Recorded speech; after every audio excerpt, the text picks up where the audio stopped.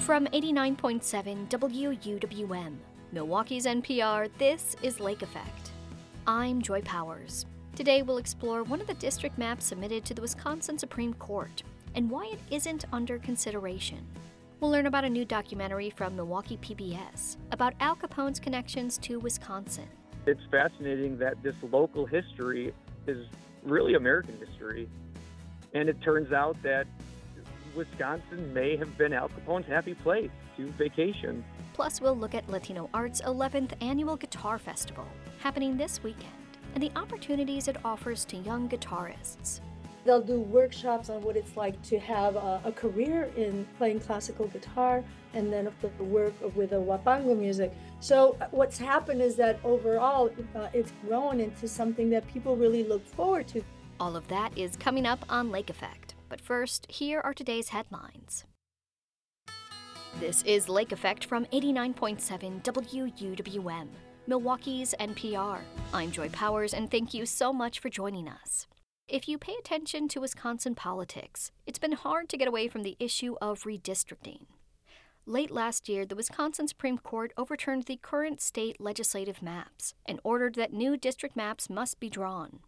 7 district maps were submitted, but only 6 will be considered by the court. The 7th was drawn by our first guest, Matt Peterine. Peterine is an associate professor of industrial and manufacturing engineering at UW-Milwaukee. He's also the owner of District Solutions, a company based around his map-making algorithm that he believes is the best way to get fair maps in Wisconsin. He joins me now to talk about this. Matt, thank you so much for being here on Lake Effect. Thank you, Joy. Glad to be here. There were a number of different maps that were submitted to the Wisconsin Supreme Court. What makes your maps different from the other maps that have been submitted? Yes, a total of 7 maps were submitted, and mine is the only one that was made by an algorithm. I had been working for 5-6 years on programming up and writing the computer code for an algorithm specifically for this moment to be able to submit to the Wisconsin Supreme Court a map made by my algorithm. And I was really happy with the results. I think it looked really good compared to the others. Now, why do you view this approach to map making as, I don't know if inherently superior is the right way to put that, but as ultimately being better than how other people created their maps? Yeah, well, I think one thing I should mention, first of all, is that I'm not proposing that all of humanity subordinate itself to an algorithm. What I'm proposing is that the humans be able to select from the best possible options. And the algorithm can actually create many options. And so that's a really neat thing about an algorithm. It works much faster than a human. So I had hundreds of maps that I could pull out of my archives when the court issued its December 22nd opinion. I could pull out and say, oh, which of the maps I've already generated up to this point best fit those criteria, and just kind of pull that out and then submit that one to the court. So I think that algorithm is also, it makes better maps.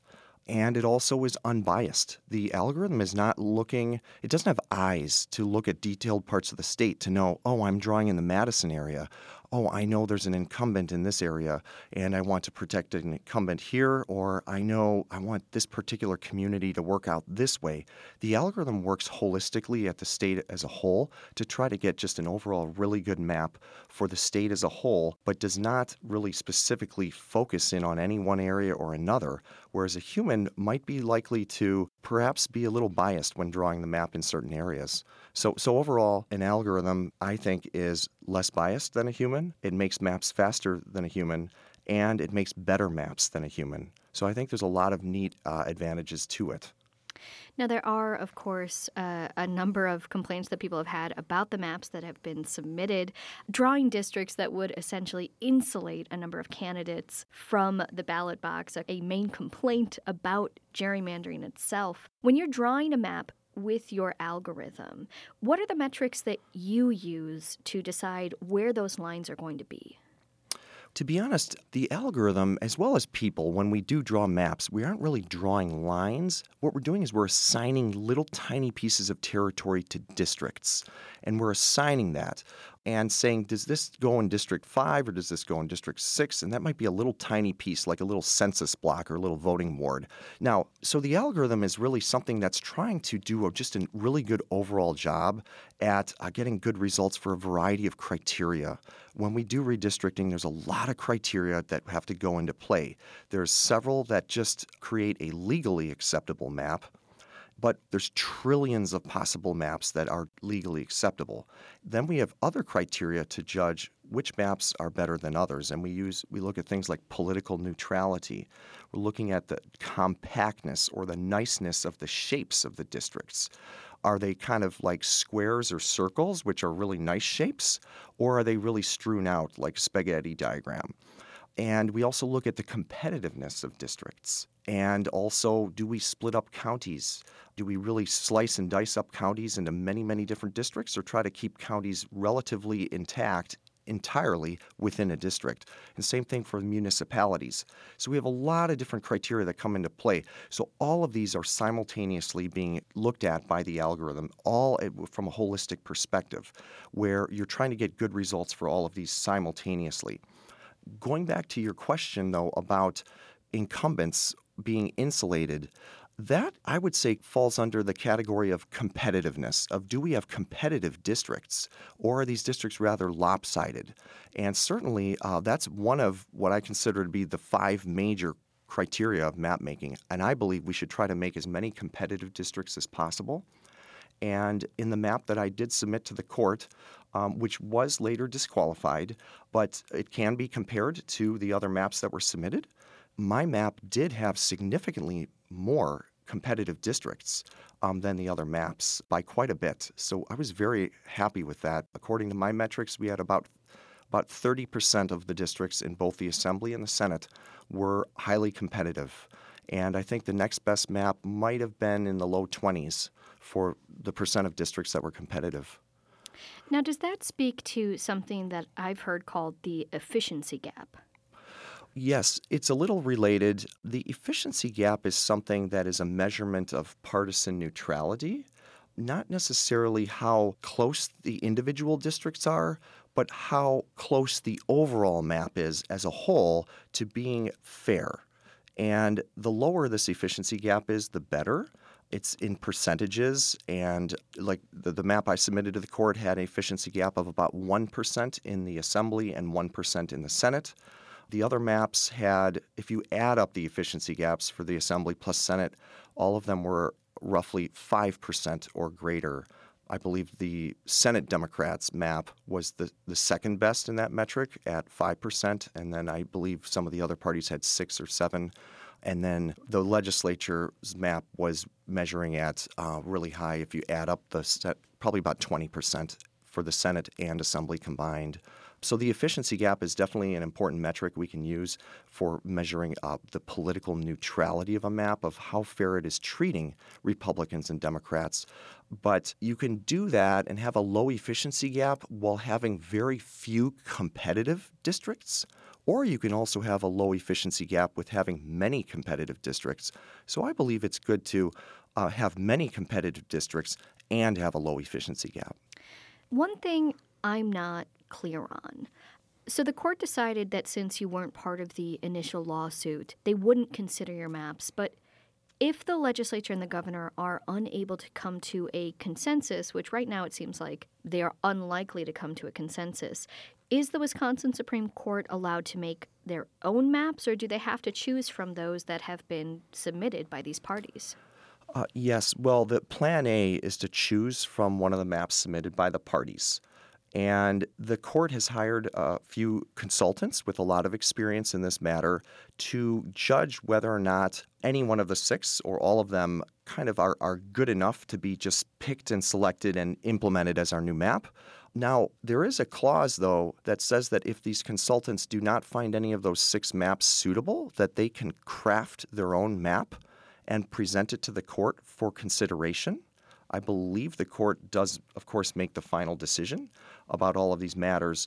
So there is still a possibility, although I'm not sure how likely, that maybe those consultants will craft their own map and not select one of the 6 that was given to them by the parties. When you think about the maps that are still on the table versus the map that you submitted, what do you think the state would be missing out on if they choose one of these plans versus your own? Well, thank you for the question. Yes, I was very happy with the way that my algorithm did compared to the other 6 submissions. Yeah, my map had the lowest efficiency gap by quite a bit. It was the most politically neutral. It did have the nicest shapes for the districts by far. It also had the most number of competitive districts by quite a bit. We also finished second for county splitting among the 7 submissions, and I believe in the last category, we're not winning all categories, but we're finishing 5th for municipal splitting. But overall, I mean, we're really, I think, missing out on quite a bit because my map was doing very well across, the whole gamut of the criteria that we use to judge maps, and it was definitely the most politically fair. By my metrics, now it's interesting to note different people have different ways of looking at this. I felt my map was really hitting proportionality, the nail on the head for that. In a proportional map, given recent statewide voting trends, the Democrats have 51% of the statewide vote, Republicans 49%. And in a proportional map, that would mean the Democrats would be expected to carry 51 assembly seats, Republicans 48, and Democrats would carry 17 Senate seats, Republicans 16. And my map was really hitting the nail on the head for that. I believe the other maps, the best they were doing was about 49 seats for the Democrats in the Assembly, 50 for the Republicans in the Assembly. And so that's a 2-seat difference in the Assembly. We'll see what happens. We can't predict with perfection, but according to my predictions, my map was the only one that was predicted to give the Democrats a majority in the Assembly, and none of the other maps were expected to do that. Sure. Well, we will see what the future holds, but Matt, thank you so much for joining us here on Lake Effect and sharing your work. Thank you so much, Joy. Glad to be here.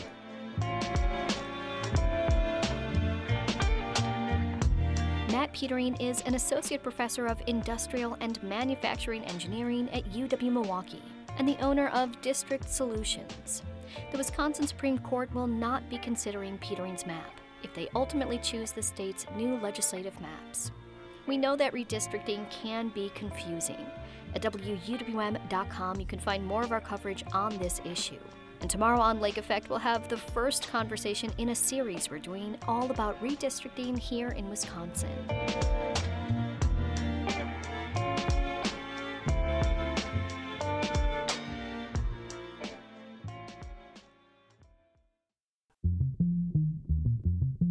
From Milwaukee's NPR, this is Capitol Notes. We break down the big political news affecting Wisconsin. I'm Chuck Quirmbach, filling in for Mayan Silver, speaking with J.R. Ross, editor of WisPolitics.com. Here's our latest conversation. Well, hi, J.R. It's been a busy few weeks. Yeah, it's never dull in this place, I'll put it that way. You know, one of the big stories that's still going on is this attempt by Republican state lawmakers to come up with a referendum for the April ballot that would ask voters about approving a ban on abortions after 14 weeks of pregnancy. Why is the Republican Party, some of them, bringing this forward now? Well, they want to change the conversation. They've been getting their butts handed to them at the ballot box lately because the conversation has been about whether abortion should be legal in Wisconsin, period. They want to change that discussion to when should it be legal.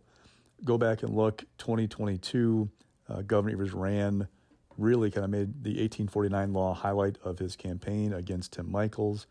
2023, Janet Protasiewicz, a liberal, made that law a highlight of her, an abortion in general, a highlight of her campaign for the Supreme Court, and won. So Republicans feel like if they're talking about what the cutoff should be, not whether it should be legal, they'll be in better shape. And to them, if you talk about the current ban, which is after 20 weeks, move to 14 weeks, they think it's popular with the public. They point to other countries in Europe that have it around 12 to 14 weeks to make the argument that that's a reasonable compromise. What's interesting is the biggest anti-abortion groups in the Capitol aren't real big fans of this bill. They have noted that they would prefer to wait until the lawsuit or the 1849 law is over. Just a reminder that a Dane County judge ruled that law doesn't apply to consensual abortions, but only to feticide. So we expect the state Supreme Court to have final say on that at some point. We're waiting on Joel Ormansky, the Sheboygan County DA, to file his appeal in that case.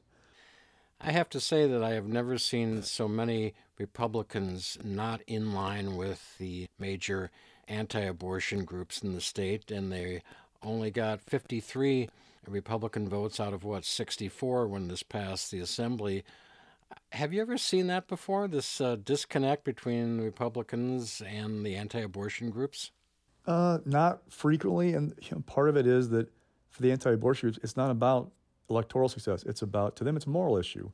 And so they're not as worried about what that means at the ballot box for Republicans in general, whereas Republicans are going, okay, if we can't figure this out, we're going to have problems getting people elected. Oh, by the way, we're expecting new maps to be imposed by the state Supreme Court, and those maps are going to be much more favorable to Democrats. Republicans have been able to be a little bit out of step with the public on some issues like abortion, marijuana, things like that, but not really pay a price because the seats are pretty safe. Their majorities are really durable with those maps. If you get a true 50-50 map, that's going to be interesting to see how it impacts the discussion in the Capitol on some of these issues if you see more movements toward a more moderate position. Okay, so the state Senate has to still take up this abortion bill with the governor already promising a couple times a veto. It's not going to become law. It's not going to go to voters for a referendum. I mean, kind of wondering if the Senate will even bother at this point to take it up. You mentioned a moment ago the redistricting case. There is a redistricting bill from the Republicans in the Assembly and Senate. Governor Evers also promising to veto that. What's the skinny on that effort? Republicans are trying to make the best of a bad situation. There were 6 maps submitted to the court by a deadline earlier in January. I went through all of them a couple weeks ago and figured out kind of how they looked. And in terms of paired lawmakers, that's where you have a district with 2 incumbents in it. The governor's got 15 pairs in the Assembly. In the Senate, he's got a half dozen, but one of those has 3 Republicans in it. And Republicans are going, okay, that's not great, but it's better than other maps. I saw one map that had 19 pairs in the Assembly. Another map had 8 pairs in the Senate. And look, there are more Republicans than Democrats, so most of the pairs are Republicans. That's kind of how it works on the numbers. So to Republicans, it's like, how do you try and get something that at least you can live with and that's not as bad as it could be? And they're really worried what the Supreme Court's going to do. This was their answer. Take the governor's map, make a couple of changes. They call them tweaks.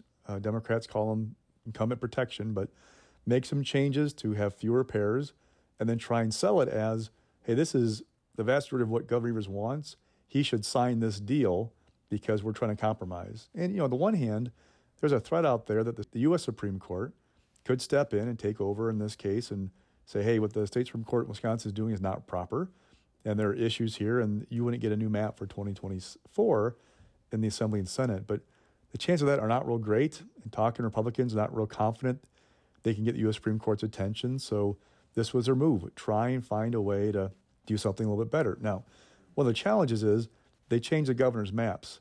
By doing that, you give the governor and Democrats wiggle room to say, hey, it's not really my maps, the governor's maps, so they're trying to pull a fast one. At one point, Assembly leaders and Republican leaders tried to get the governor's maps without changes before the Assembly.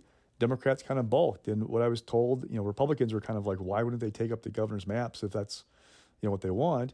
And I was told by Democrats that they, 1, don't trust Robin Vos, the Assembly Speaker, and 2, there's no assurance the Senate would take it up. If you look at the votes on those amended maps that use the governor's proposal as foundation, there were 4 Republicans vote against it in the Senate. Now, the Republicans in the Assembly were all unified, but the bottom line is, at this point, the governor is planning to veto these amended versions of the maps, and we're going to likely get a map from the state Supreme Court at some point. The question is, how good is it for Democrats, and how do Republicans live with it after that? And for voters, listeners, stay tuned yet as to what legislative district you're going to be in this fall. And if you're considering a bid for office, hold tight on that too. Yeah, because we're expecting maps probably by mid-March. That's what the Elections Commission has asked for. So there are a series of deadlines coming up that could have something earlier, but we should know by mid-March what the landscape's going to be for the fall. And I say, if you're running for office, there's a state Senate seat that's going to be open in Milwaukee as the governor has appointed Lena Taylor to be a circuit judge, of longtime lawmaker Lena Taylor, now headed to the courthouse, and a Senate seat where we don't quite know the boundaries yet. Yeah, that's going to be fascinating. So remember, there's an effort right now to recall Robin Vos, the Assembly Speaker. The Elections Commission has said, look, we're not sure that can happen because the state Supreme Court, in its December ruling, throwing out those GOP-drawn lines, says you cannot use these maps for elections going forward. And the commission said, well, we're not sure if we can even have a recall because we don't have a map. Well, if you don't have a map for recall, you definitely don't have one for a special election. So you're going to have to wait till the Supreme Court picks a map before you can actually call a special election and move forward. The flip side is, looking at the various maps proposed, 5 of the 6 keep Taylor's Senate District pretty much as is. A couple make a few small tweaks. Several have no tweaks at all. They're exactly like they are right now. And the reason is simple. Governor Evers proposed changes to Milwaukee area districts a couple years ago in his maps with the state Supreme Court. The U.S. Supreme Court rejected that map because it found the governor had improperly considered race in drawing lines. There are 6 majority black districts in the assembly in Milwaukee. He tried to add a 7th. The court found that was inappropriate. So he said, hey, I'm going to keep the map in Milwaukee basically as is for those minority districts. There are 2 Hispanic ones as well. That way I'm not going to get the U.S. Supreme Court's attention. I want to give them a reason to be interested in what's going on over here. So we're pretty confident that the map that we have right now or had before will be what the general lines are for that district in the special election. So if you live in the district now, you're probably going to be in it after the new map is drawn. The governor's State of the State speech is now nearly a week old. What's going to come out of that speech, and are Republicans going to just ignore it and just push tax cuts? Republicans going to ignore it for the most part. I mean, most governors I've covered, they use their State of the States in odd numbered years to set the stage for their budget, and in even numbered years they set the stage for the election. This speech from Evers is a combination of, a victory lap about stuff he got done that he wanted to tout, a call to action for the legislature to address some things, and then also signal how he's going around the legislature to do things he wants to do but they don't want to do. The things he called them to do are things like expanding postpartum coverage for those on Medicaid. You can go up to a year. Right now, Wisconsin, we're at 60 days. It's a popular proposal. It passed the Senate like 32-1 this fall, but the Assembly's been the roadblock. I don't think that the governor putting in a speech is going to change hearts and minds in the Assembly GOP caucus all of a sudden. So, that stuff's not going to happen. But he also talked about making emergency contraceptive available at no cost. It was on Badger Care Plus. He found a way to seal a conservation easement deal up in northern Wisconsin after lawmakers blocked it 9 months ago. So a little bit of the governor doing all these things to try and say, hey, I'm still going to find a way to get what I want done if you guys aren't going to help me. Evers remarked on Friday when he was in Milwaukee at Treasury Secretary Janet Yellen's event that it had been quite a week. He sort of downplayed the state of the state a little bit because he said, well, there was a presidential visit, Joe Biden to Superior, a vice presidential visit, Kamala Harris to Big Bend in Waukesha County, the Yellen visit to Milwaukee. I mean, he didn't even mention the week before acting labor secretary had been to Milwaukee. Why are we seeing so many Biden-Harris folks here so soon? The primary, that we don't really have much of a primary, is still 2 months away. Because Wisconsin is the one swing state that Biden can least afford to lose. I mean, if you look at national pundits talking about the 2024 presidential election, they will tell you that every list I see has Wisconsin, Georgia, and Arizona on it. Now, some lists might have a Michigan or a Pennsylvania, maybe a Nevada, maybe a North Carolina, but really, truly, it's about Wisconsin, Georgia, Arizona. Of those 3, Wisconsin is only 2 in the last 44 years that it's gone for the Republicans. So you can't lose that state if you want to win the White House again for Joe Biden. That was J.R. Ross of WisPolitics.com speaking with me, WUWM's Chuck Quirmbach. Check out the Capitol Notes podcast wherever you get your podcasts.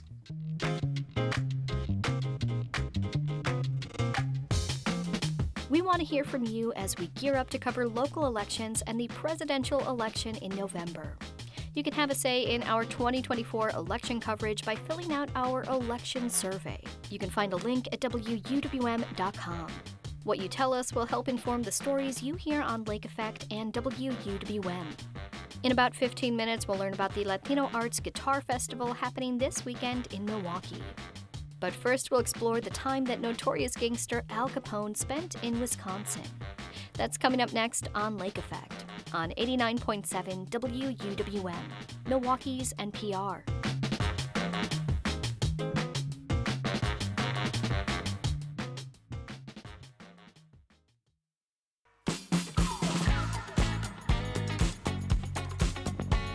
You're listening to Lake Effect on 89.7 WUWM. I'm Joy Powers. You've heard of Al Capone, but did you know Al Capone vacationed and did business here in Wisconsin? A new documentary called Al Capone, Prohibition and Wisconsin tells the story of the gangster's ties to the state through letters about buying property in the North Woods, records of a homebrew distillery he kept in Brookfield, and interviews with his surviving granddaughter, Diane Capone. The documentary airs tonight on Milwaukee PBS, and Lake Effect Sam Wood spoke with the director Brian Ewig and producer Tracy Newman about the film and its focus on Capone's personal life.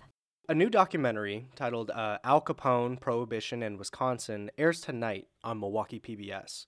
It tells the story of Al Capone's life and friendships in Wisconsin, from the North Woods to Brookfield. But Tracy, Brian, I first want to ask, Al Capone passed away in 1947, and Prohibition ended in 1933, and kind of the subject matter of this film is decades old. So why is now the time for this documentary? The project started out as a story about Prohibition and the history of beer in Milwaukee. We started out, there's so much history to tell with the city that still is in the city today. We started compiling stories about Prohibition and the city and the breweries and how everyone responded and made it through. And so we did that. And then as we started collecting more stories, we kept hearing these Al Capone stories. And we brushed a lot of them off as myths or old tales that people have told from generations down. But once we discovered these correspondence and these images from the Manitowish Waters Historical Society between Al Capone and a land proprietor up in the North Woods, Bill Sell, that really solidified Al Capone's presence in the state of Wisconsin and lended itself to an incredible story to tell. Oh, and just really, really quick, the project also comes, I will say, from history, but also I'm obsessed with old film noir movies and everything film noir. So everything from the old Alfred Hitchcock movies to the Orson Welles movies. So this is also my small homage to the film noir movies. Yeah, and much of the documentary seems to center around interviews with Al's granddaughter, Diane Capone, who seems to want to set the record straight as to the type of person Al was outside of his profession. I'm curious, did she reach out to you all with the idea for this documentary, or were you all planning to reach out to her already and, she was just available and ready to talk about this? No, I started researching, and Diane really just recently came out of the woodwork to tell her story. For a long time, she never even told anyone that she was a Capone. So I did a little research and reached out to her, and she called back. I was actually on a sailboat, but she was wonderful, and I couldn't wait to go interview her. I told Brian, I said, we have to go interview her. She was very candid about not only his bad side, but she talked about his good side as well. And I think it was just so interesting to hear these stories that had never been told before. So a lot of it was, we wanted to get this out there. Yeah, and Tracy, I'm glad you mentioned both bad side and good side, because when I was viewing this film, two themes jumped out to me. One being redemption, and the other being multitudes, or how one human can have multiple sides to them.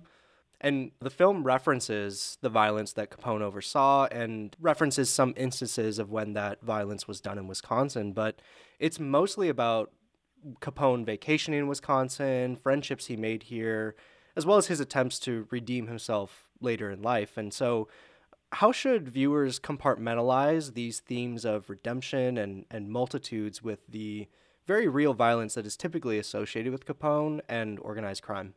So Brian and I are not historians. We're just here to let people tell their story. and like to present the facts. And Diane did tell both sides of her grandfather.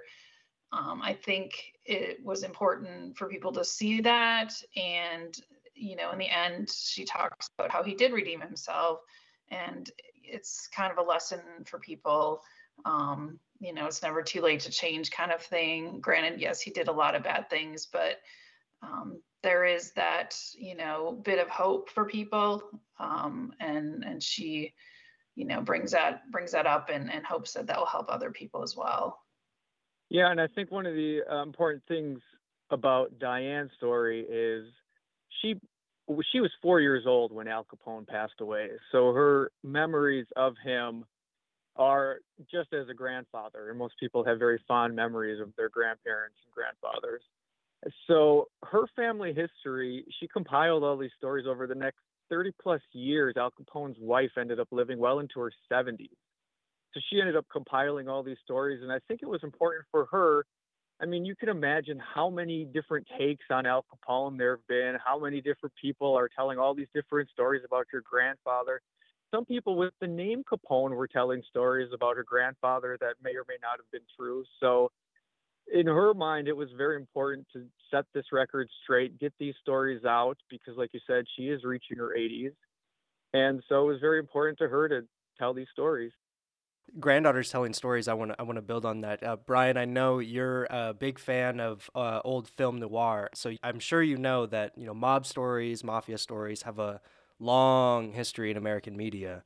I mean, stretching back at least to the original Scarface in 1932, which was based on Al Capone, to the Godfather series, Goodfellas, Sopranos.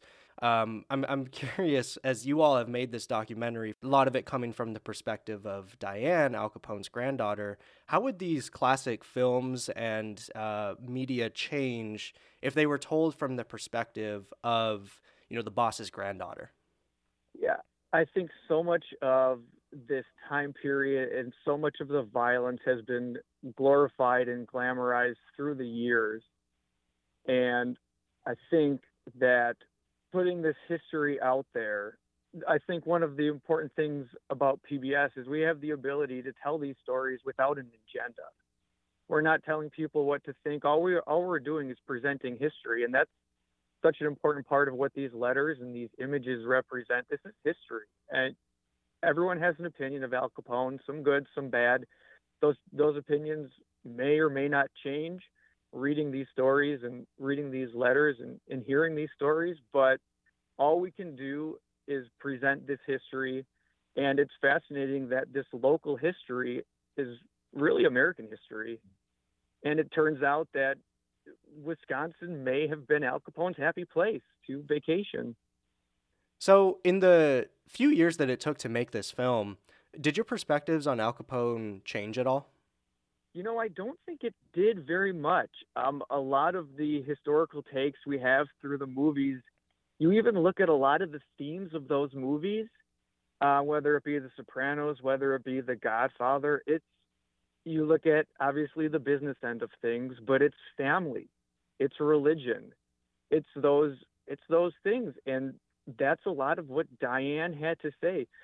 She told an interesting story that her grandma told her about, her grandma used to see men on the street parked down the road, and she knew who those men were and what they were up to, but her grandmother never felt unsafe. There was always an unwritten rule that you do not go after the families, and because of that, May Capone, Al Capone's wife, never felt unsafe related to his business. I'll close with this. What do you all hope that people get from this documentary? I really hope that people come away with new knowledge of history. I think not only is the documentary entertaining, but I think it sheds light on the things that people didn't know. So hopefully it's educational. Yeah, I think everyone has an opinion about Al Capone, good or bad. And we did not do this documentary to have any sort of agenda or to try to sway any sort of opinions about anything. All we were really trying to do was present history. And this is a different side of Al Capone that a lot of people aren't used to seeing.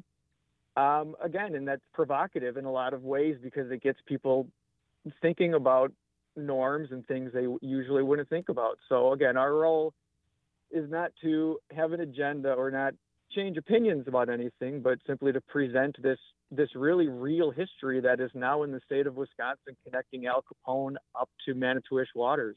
Well, Brian, Tracy, thank you again so much for joining me on Lake Effect, and I do appreciate your time. Thank you so much for having us. We really appreciate it. Thanks so much.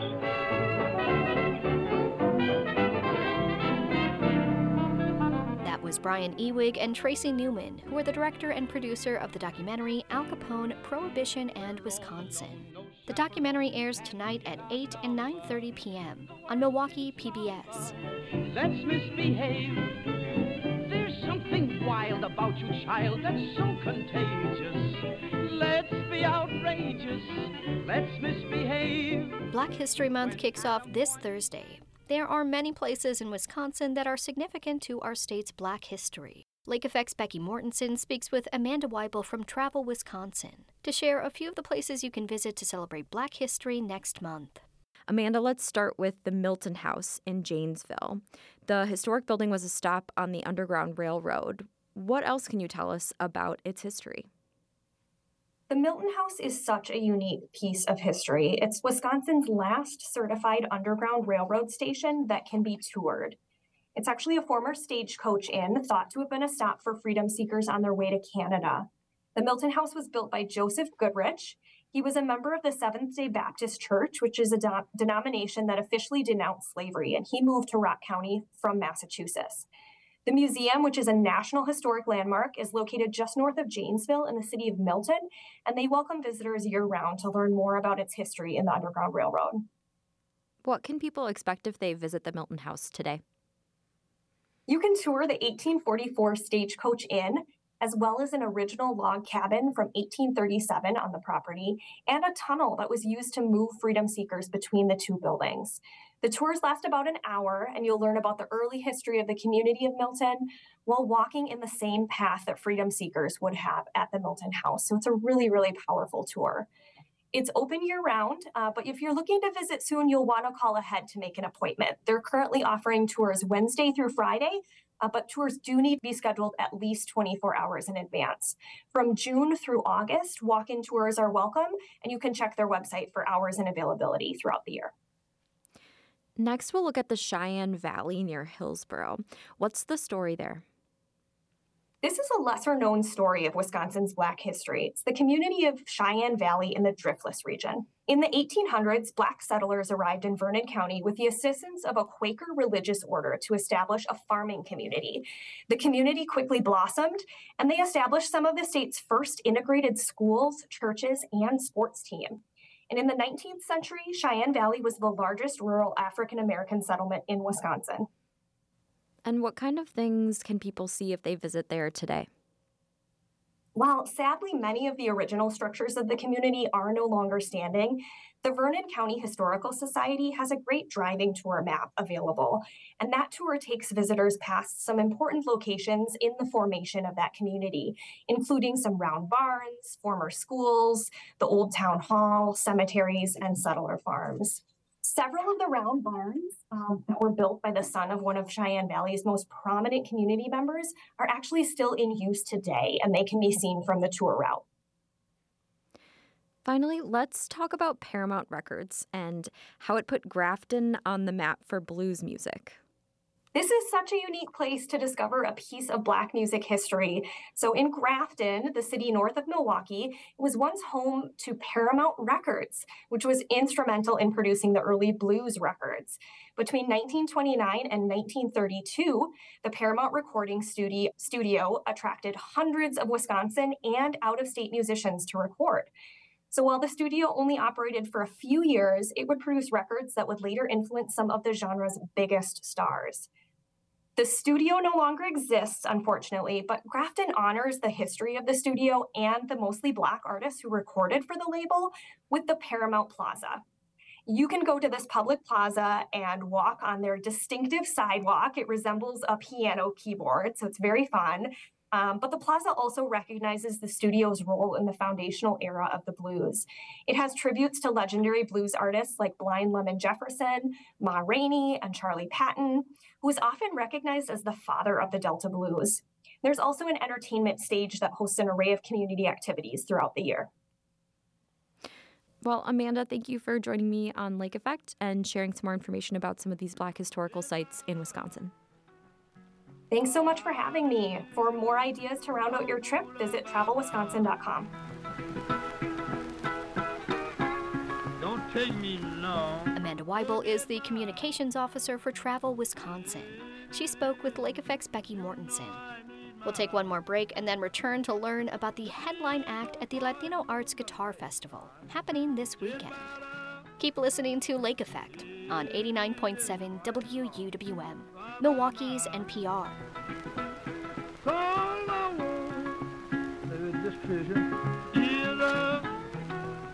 I go to bed.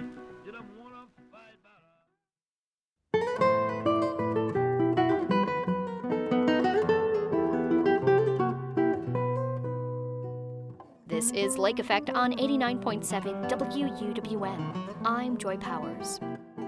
That music you're hearing is being played by Andrea Gonzalez Caballero.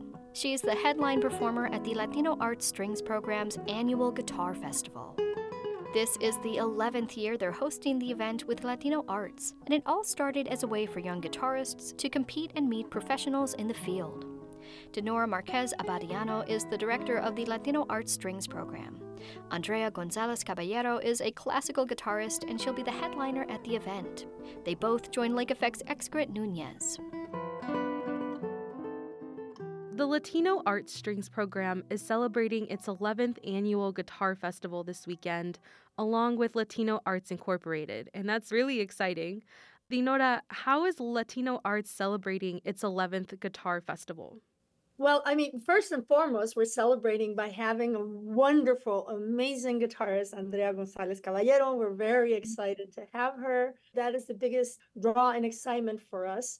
But every year we have a youth competition element to the festival, which is really wonderful. We have 5 states in the surrounding area that are being represented. We have almost 40 participants in the competition this year.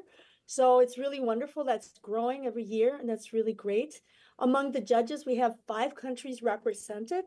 So that's really wonderful as well, that it continues to be a very international competition in a way.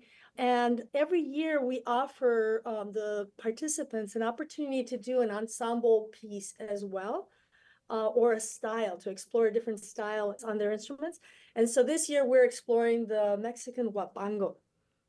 And so they're going to be learning the rhythms of huapango and the whole, the history of it and how to perform it. And then at the concert, they will be performing the Huapango by Moncayo, which is a classical piece by Pablo Moncayo, Mexican composer Pablo Moncayo, based on the style or the genre of huapango music of Mexico. And they will be performing all the competitors together with our ensemble, the Mariachi Juvenil of the Latino Arts Strings Program. So that's very different than what we've done in the past. That's beautiful. How did you guys decide on the huapango? Well, I mean, last year they did flamenco, and they did a flamenco style piece with an instructor from the conservatory who's a flamenco player. And we have been exploring a lot of huapango and trying to, lift up the various genres of our cultures. And so we just decided, well, that's a beautiful one because it has been represented both in the classical world and in the traditional world of music. So we thought this would be a good experience for everyone. Absolutely. It sounds very beautiful and very exciting. Andrea, as Dinora mentioned, you're headlining this year's event and you've performed all around the world. I noticed you're also recently named one of today's young rising stars in classical guitar by BBC Music Magazine. I want to bring it back to the beginning of your musical career. What drew you to first pick up the guitar? How were you introduced to it? First of all, hello. Thank you for having me here. And I'm very excited to visit Milwaukee. It's my first time. So I'm very excited as well to see all these performances and events happening. So when I was 7 years old, I started playing the guitar because of my mom. She's also a guitar teacher in my hometown in Spain. It's called Eibar. It's a small city in the Basque Country. And I think it was because of that, because we had the instrument at home, we had the music. So I felt connected to that idea of learning how to play the instrument that my mom had at home. And then I think that I just fell in love with the instrument and the sound, and I kept excited to continue playing it. I took it very seriously. I took it very serious from the beginning, and I started learning the repertoire, like the classical guitar repertoire. So yeah, I think this was the beginning of everything.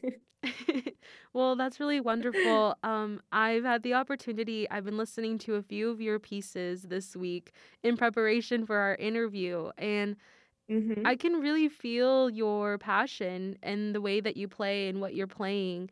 And it made me wonder, what do you love most about classical guitar that keeps you connected to your craft?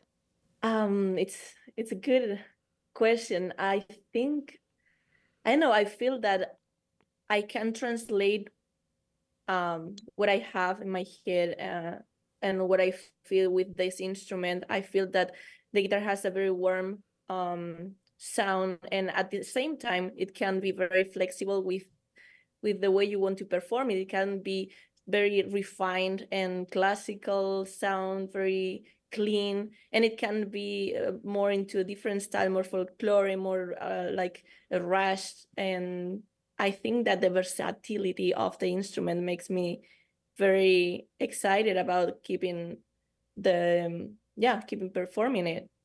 Andrea, you'll be performing this Saturday, February 3rd. And just as a sneak peek, what can people expect to hear you play? So this will be a Spanish music repertoire. I released an album in September about Spanish composers, and most of the pieces I will perform are part of this last album. So you will be able to listen to pieces that were not composed for classical guitar. They are arrangements of big pieces like the Fallas, Spanish Dance, or Albéniz, Spanish Suite for piano, played in a classical guitar. And at the same time, you will find the one of the most iconic pieces for classical guitar. It's called Recuerdos de la Alhambra.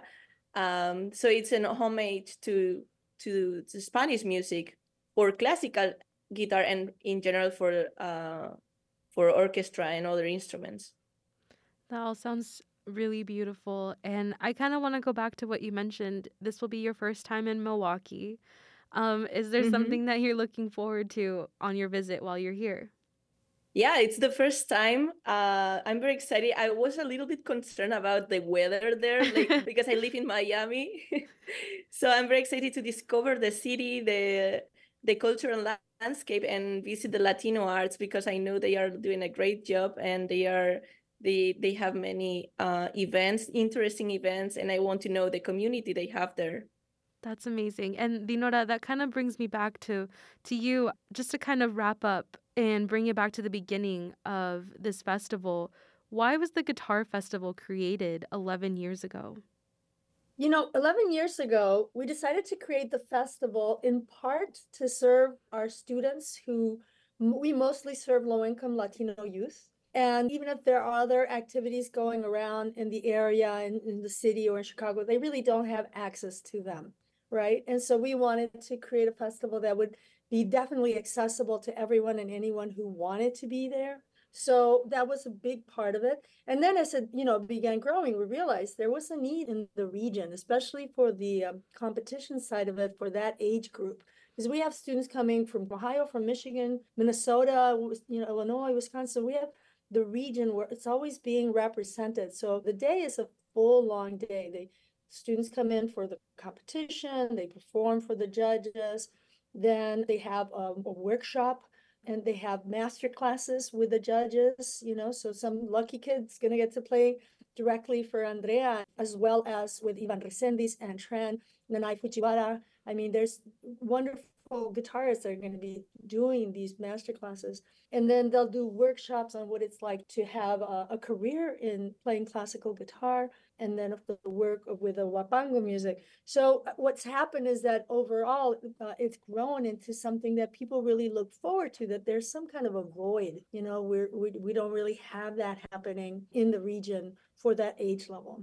So there's a lot of reasons why it's an important activity, an important festival in our region and in our community. Well, Dinora and Andrea, thank you both so much for speaking with me today and telling me more about this exciting event. Thank you so much.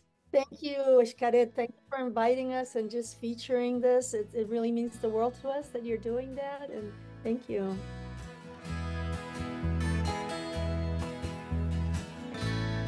Dinora Marquez Abadiano is the director of the Latino Arts Strings program. Andrea Gonzalez Caballero is a Spanish classical guitarist, and she'll be the headline performer at the event. They spoke with Lake Effect's Xcaret Nunez. The 11th Annual Guitar Festival will take place on Saturday, February 3rd at Latino Arts and the United Community Center. And that wraps up today's show. Thank you so much for being here with us. I'm Joy Powers.